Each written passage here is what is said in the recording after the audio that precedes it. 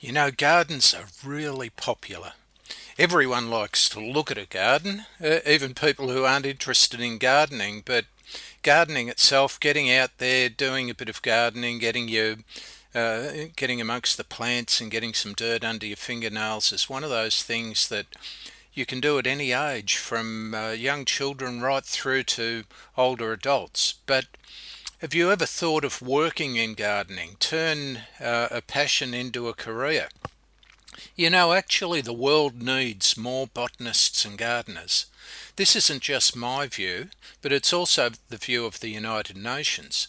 You might be surprised that the UN has an opinion on this subject, and so many things are going on in the world today that seem more important, but really, when it all comes down to it, if we don't grow those plants, particularly the things that we eat, the fruit and vegetables, we're not going to eat and we're not going to survive.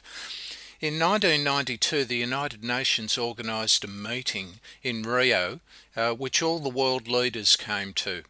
The meeting was the first Earth Summit, and the result was the signing of a Convention on Biological Diversity.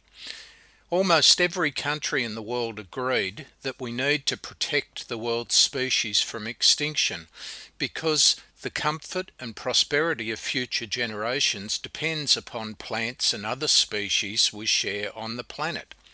In 2000, a bunch of gardeners met in the Canary Islands to write a plan to conserve the world's plants, and they suggested 16 targets for us to aim at by 2010.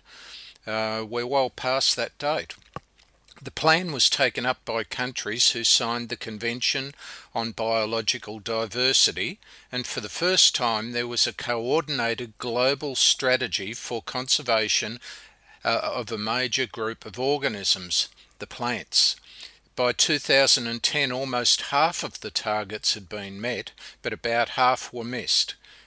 Some not by much, though. Two were completely missed. This wasn't a bad start, so targets were revised and set for 2020, and we're working towards those.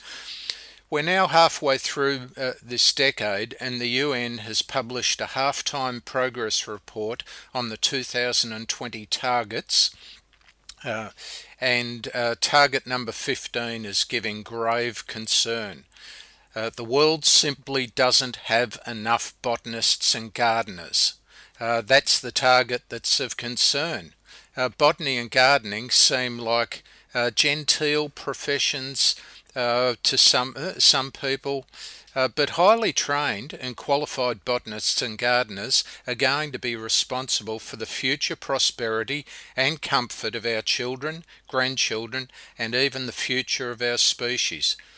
This is why we work at ACS, to train people in gardening and botany. You mightn't believe it, but a lot of the universities around the world have actually been closing down their botany courses, or if they're holding them steady, the numbers of students doing botany has been decreasing. If you want to learn about horticulture or botany, and if you want to work in that field, the opportunities are there for you. It's really just a matter of learning and using a little bit of entrepreneurial or business flair, and business opportunities are great. If you learn and you can do gardening and you know how to do what needs to be done, if you can prune plants better than your average Joe Blow, if you can take care of the fertilizer and keep the soil fertile, if you can manage the water and irrigation of plants, if you can choose the right plants for the situation that you're in. And that requires a lot of learning about the different plants and the differences between different species and cultivars. If you get knowledge like that, you're going to stand out in the crowd. And when someone, whether it be in landscaping, nursery, parks management, historic gardens, or anywhere else, when someone is looking for a gardener, you'll stand out from the crowd and you'll get the job. So have a go at it.